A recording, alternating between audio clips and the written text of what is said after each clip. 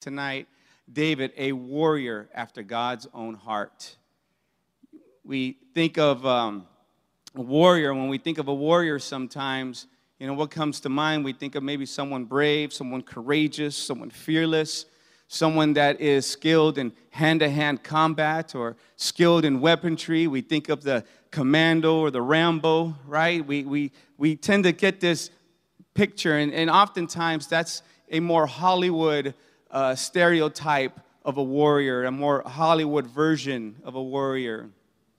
I like the story of Corporal Desmond Doss. Remember him?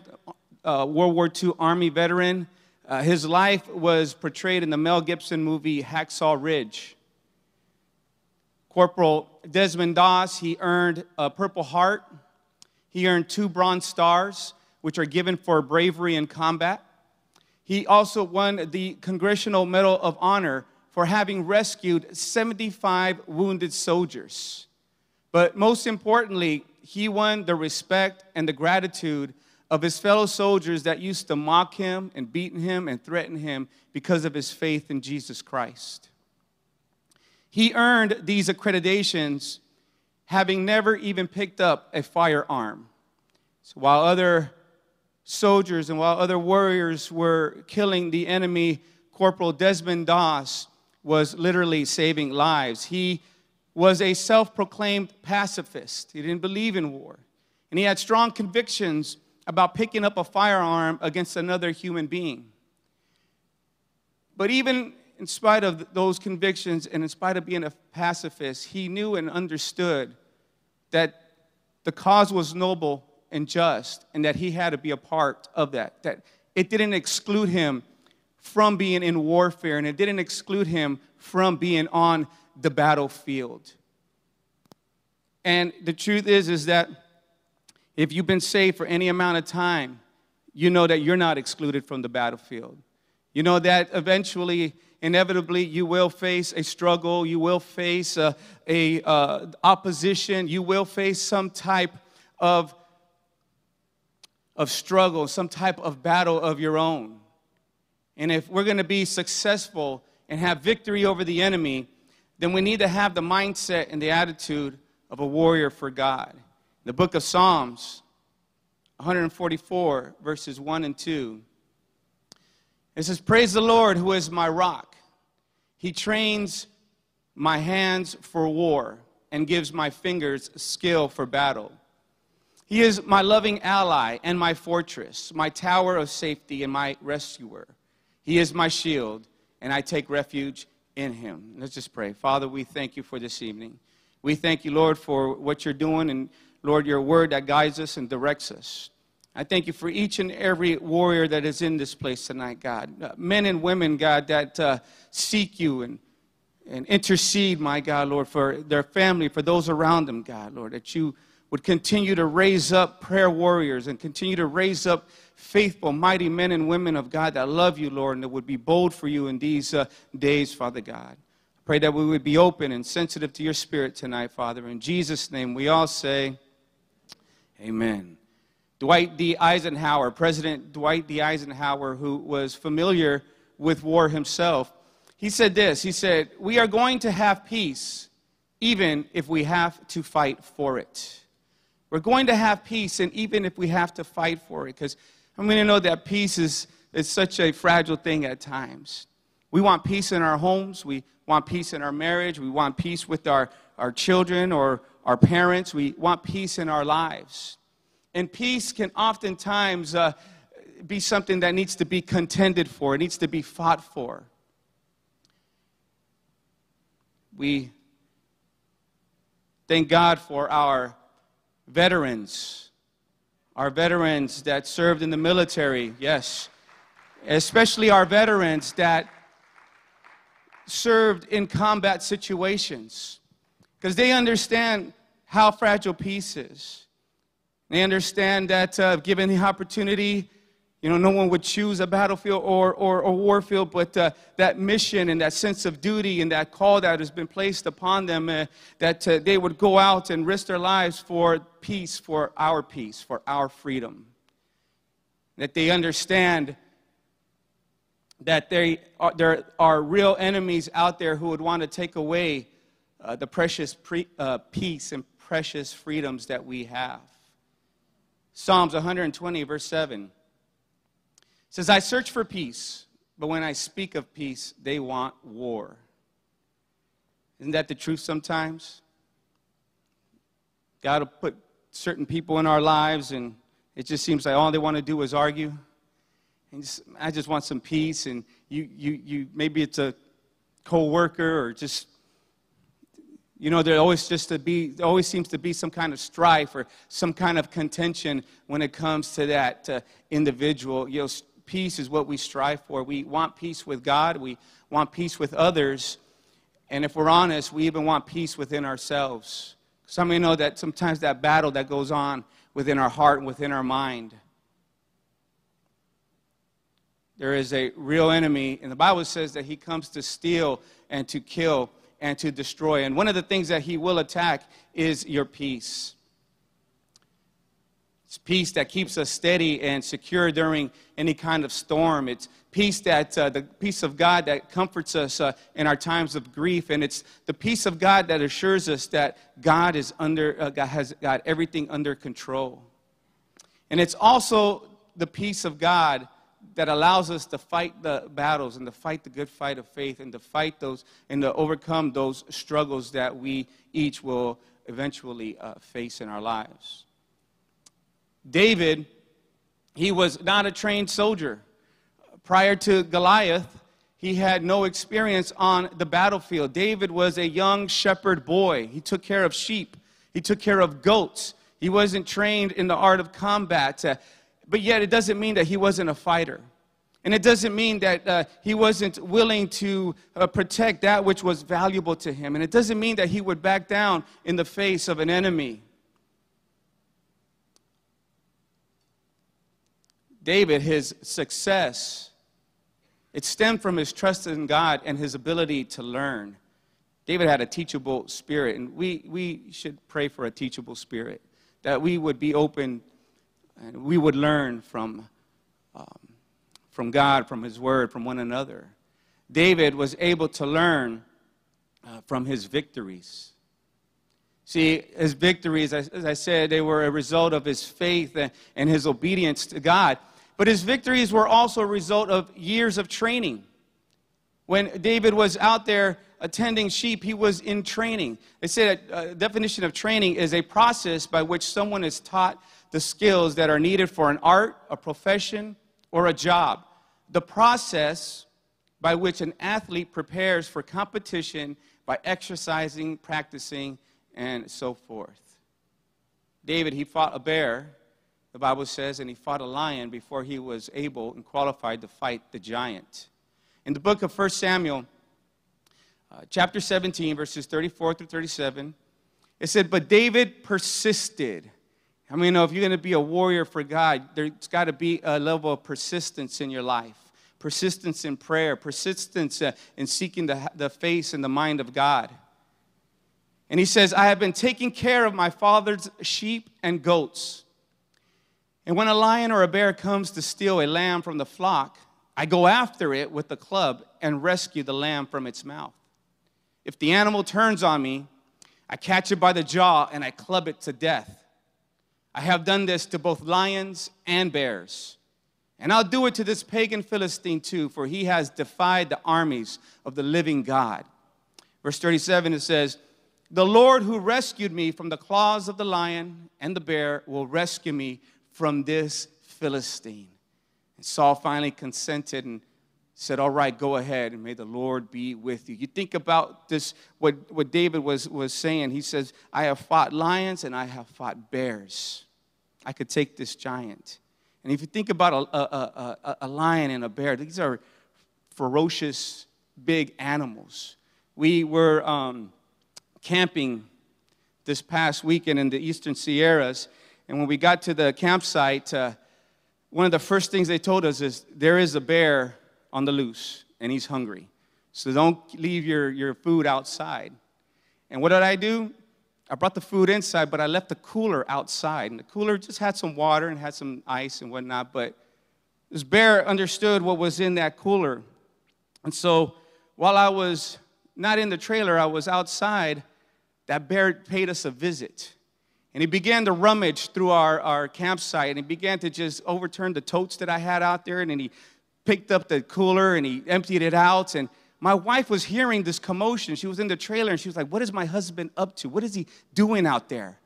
And she opened the door, and when she opened the door, what looks up was this big old 500-pound black bear just staring right at her. And I said, what did you do? She says, I yelled at him, get out of here, bear! Get out of here! And then she slammed the door and she locked it. I says, you locked the door? I was still outside. Why would you lock the door? Right? I saw that bear, and he was no joke. And you think about it, man, my gut reaction would not have been to yell at the bear, let alone go chase a bear down. And yet David, full of the Holy Spirit, full of God's grace, full of God's anointing, ran after this bear because it took something that was precious to him. It took a sheep that was entrusted to him. And he ran after that bear, and he took it, and he says, if the animal would turn, I would just club it, man. And that's the mindset and the attitude that we need to have, is that, devil, you can't have my children. You can't have my marriage. You can't have my health. You can't have my church. You can't have my friends. See, Saul gave him the okay because he recognized a few things moving within the life of David. He saw that there was faith in the life of David. He saw that David was qualified, but he also saw that the Lord was with David. See, David gave God the glory, and he says, it was the Lord that rescued me out of the hands and out of the claws of the bear and out of the giant, or the lion. And he understood and knew that if God was with him there, that God would be with him when he had to face this giant, that he would not be facing this giant alone. He was not by himself, that the Spirit of God would be with him. After the victory over that giant, David was made captain of over 1,000 men. He went from a sheep herder, tending sheep, to now leading men because he was prepared. The Bible says that we need to study to show ourselves approved. There are gifts, and there are calls, and there are talents that God gives us.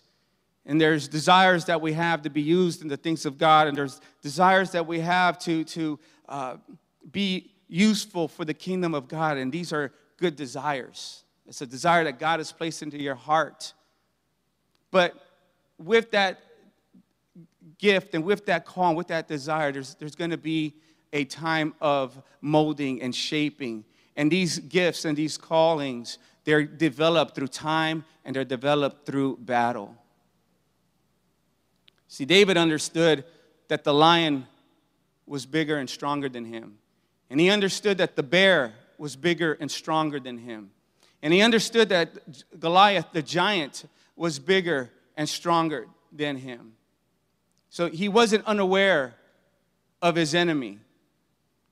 And we need to take that as a warning that we would not underestimate our enemy.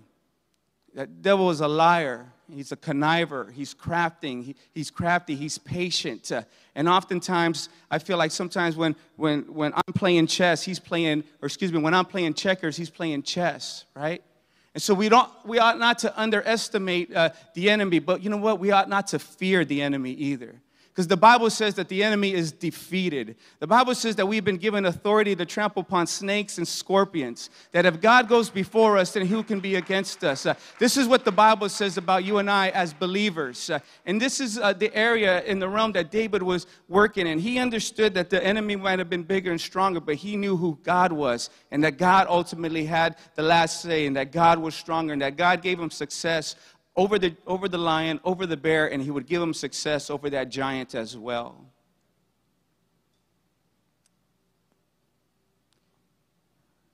Because God blessed David so often, he came to a place where there can be a danger in success. You know, we experience victories in our lives. We experience, salvation. We experience healing and deliverance and freedom, and we experience these victories in our lives. And if we're not careful, though, we might find ourselves in a place of comfort. And that's what happened with David, is that he found himself in a place of comfort. He got comfortable. And when you are comfortable on a battlefield, it can be dangerous. My brother, he is a Marine. Now, you cannot say ex-Marine, you say former Marine. Is that right, Marines in here, if there's any? So he's constantly reminding me, there's no such thing. There's only a former Marine, right? And when he was serving, it was right during the time of 9/11. We have the remembrance coming up this Saturday, I believe. And he went to Iraq, and he went to fight in Iraq. And he doesn't say much about his time overseas. So when he does say something, I perk up and I make sure that I listen. And I remember he was saying that when he was over there, that they were asking him, "Hey, Free, why are you so, wound so tight? You don't take pictures, and you're not social, with the locals." And that my brother told him this. He said, "I am not on vacation." He understood where he was at. He understood that at that moment in time, he was not there to relax. He was not there to pull back. He was not there to get comfortable. He was there to do what he had to do and get home quickly and safely.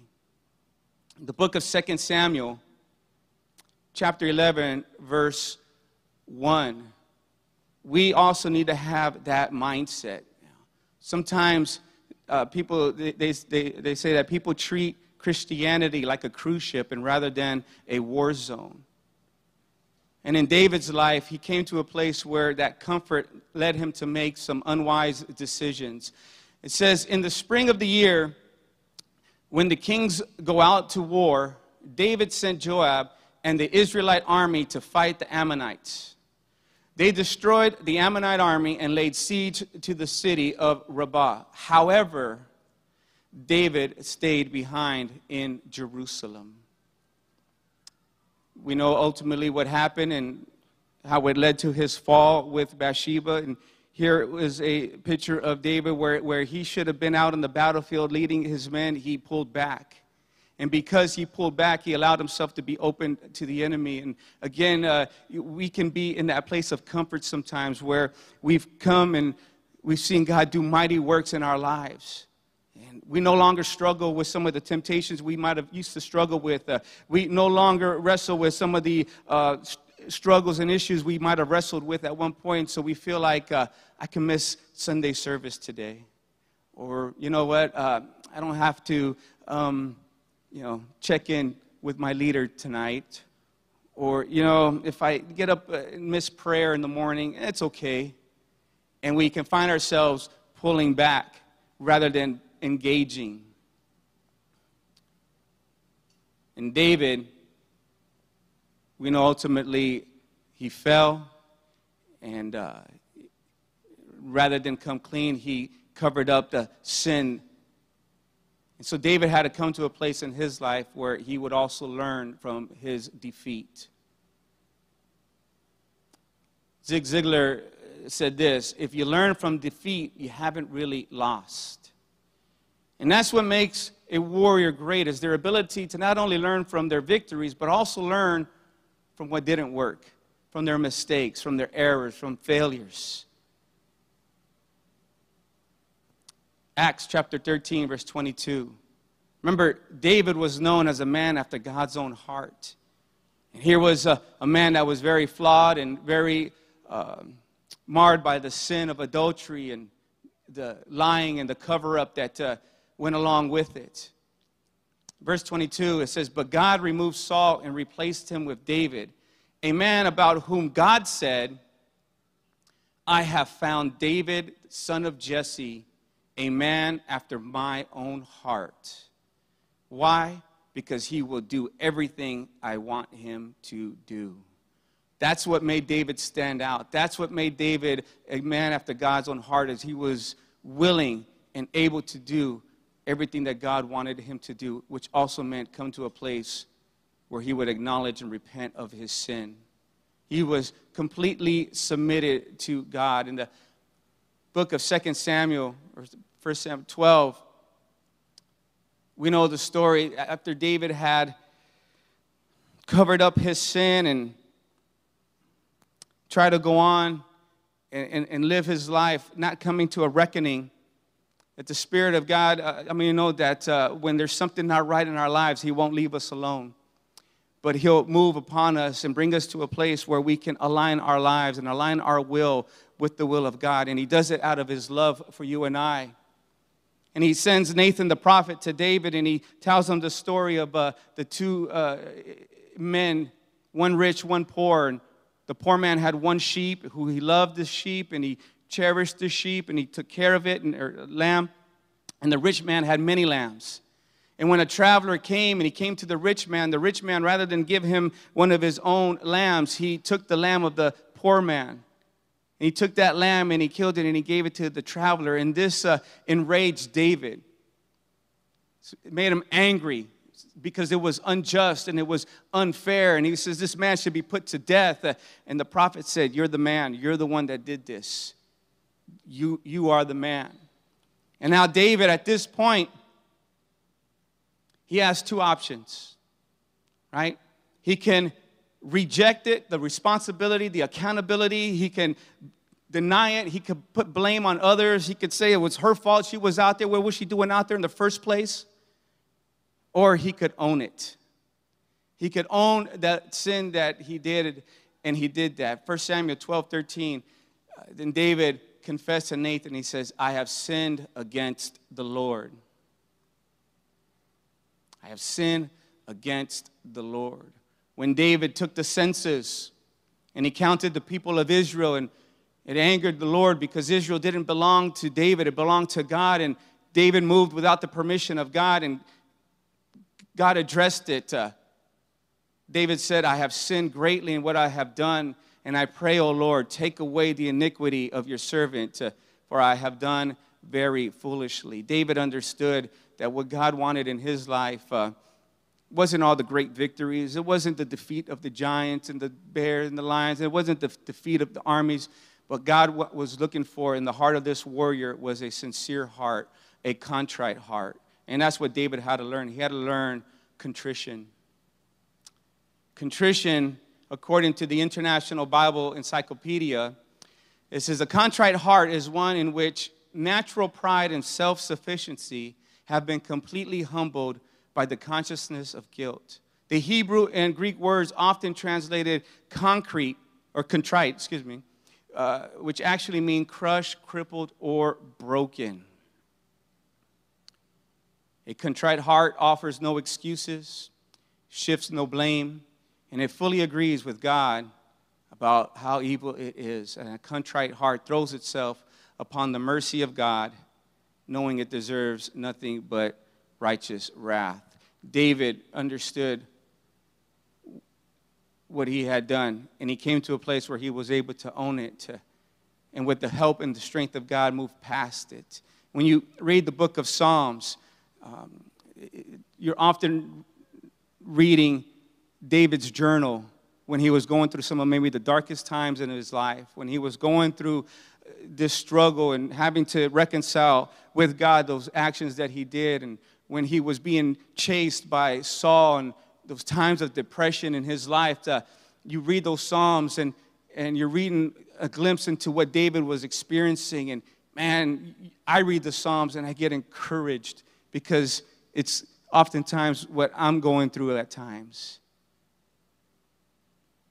And he writes in Psalms 51:17, he says, the sacrifices of God are a broken spirit and a broken and contrite heart. These, O God, you will not despise. Why did David have to learn this? Well, because repentance, it takes away the defeat and it gives us a victory. It makes us victorious. And it doesn't mean that we won't suffer the consequences of what we go through or the decisions that we made, but it makes those consequences bearable because of the grace and mercy and the love of God in our lives. It frees us from the devil's condemnation and his torment, and we are set free. And the Bible says that he who the Son sets free is free indeed. Amen. And this is important for a warrior of God. It's important because if we're going to be effective for the kingdom of God, that we have to allow the Spirit of God to heal us.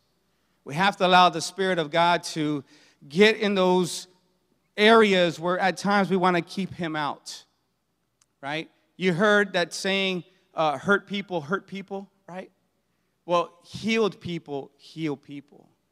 You know, and when we allow the Spirit of God to come in and to heal us and to mend us and to restore us, our minds, our thoughts, our heart, to free us from that guilt of shame and condemnation and that torment that the enemy brings, you know what we're able to do? We're able to pass that along to someone else. We're able to go on and encourage someone else who might be going through that same old circumstance or situation. Why? Because God is now giving you an authority over that. My wife sent me this scripture just yesterday, 2 Corinthians 10. I should have wrote down the verse. It says, but our authority builds you up. It doesn't tear you down. And when you've gone through certain storms and certain battles in your life, whether it was dealing with a sickness or a health issue, or whether it was dealing with an assault on your family or assault on your marriage or assault on your finances, and you, by the grace of God, have that victory. You got authority over that now. And when you see your fellow brother or sister struggling with that, you can say, you know what, let me help you pray for this. Let me help you, let me encourage you with this. Let me lift up a burden, and let me fight alongside of you now in prayer and fasting and study and encouragement.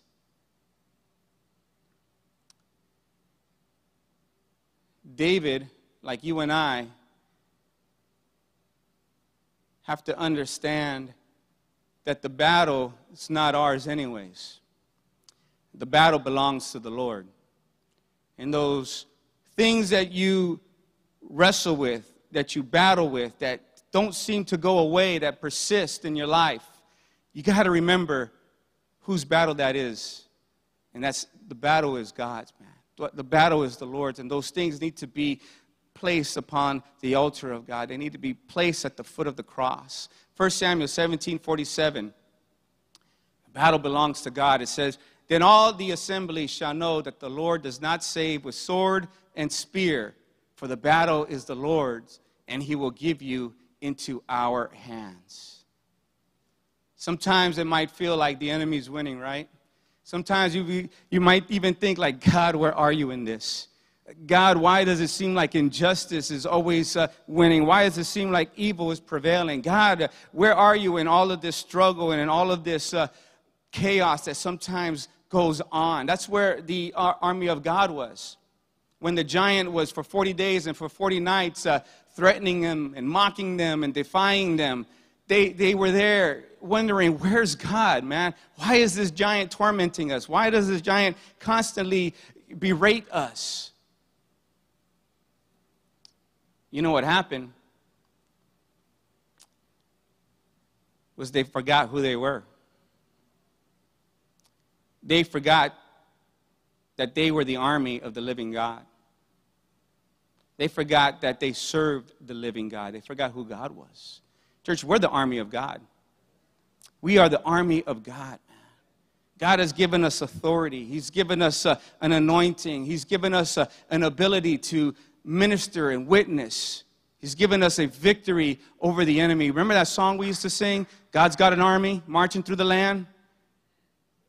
That's all I remember. Healing in their hand. Oh, man.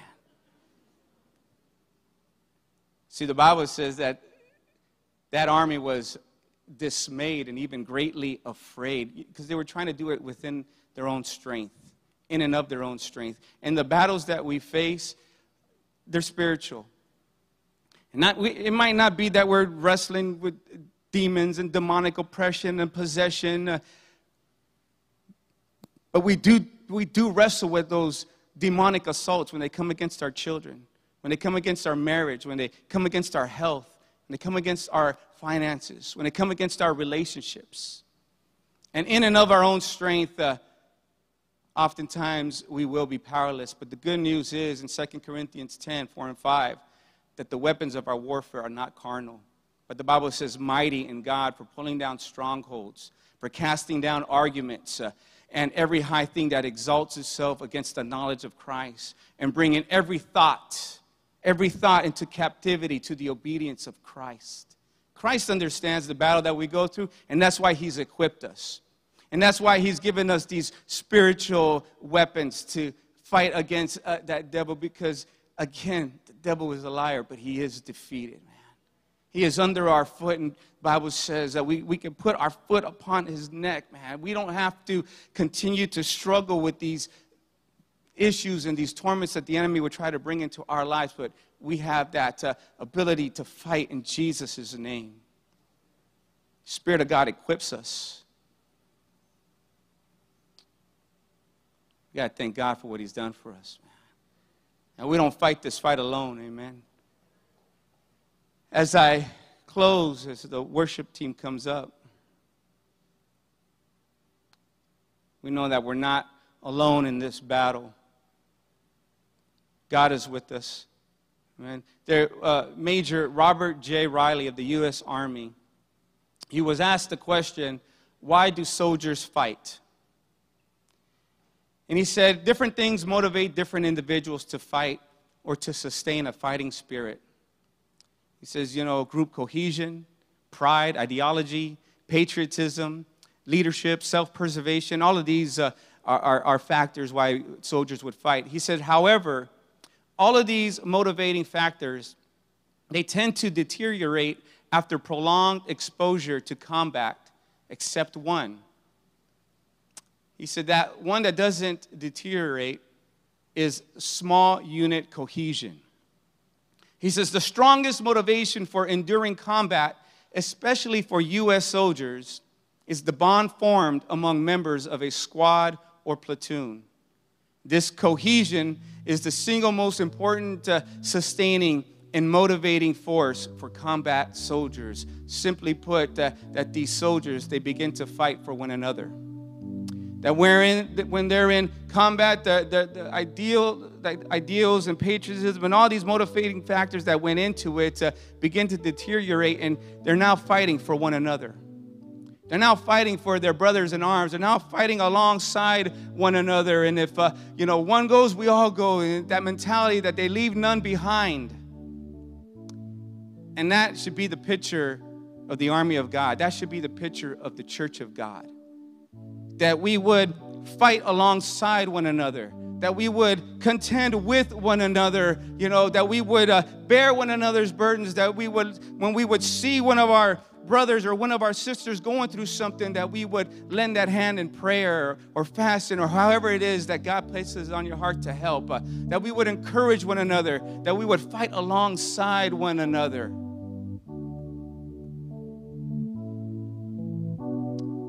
We would bear each other's burdens. Again, my brother, we were talking about this scripture, bearing each other's burdens. And he said, when he was in boot camp and they would have full gear, full packs, they would be tired. And they would have to go on their humps, on their marches, their hikes. And he says that they were told that when you see one straggling behind, go up to the side of them and lift up their pack, lift up their burden, and encourage them to keep going forward. And he says that when you do that, when you get along someone that is struggling, that has a heavy load, and you begin to lift that load up off of their shoulders and help them go forward, he says, what you do is you help them go forward. You help them keep moving. You help them get past that fatigue and that struggle. And you help them keep going and enduring to the end. He said, but what you also do is you forget about the weight that you carry for a while.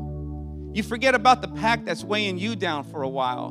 And church, we need to forget about the weights that weigh us down sometimes and start focusing on our brother or our sister that's struggling. And saying, what? How can I help you lift up that burden? How can I help you and encourage you? Just pray for me. I could do that. And I could buy you dinner. Amen. Amen. God is good, man. Jeremiah chapter 20, verse 11. It says, but the Lord is with me like a mighty warrior, and so my persecutors will stumble and not prevail. Amen. If we could have our heads bowed and our eyes closed tonight.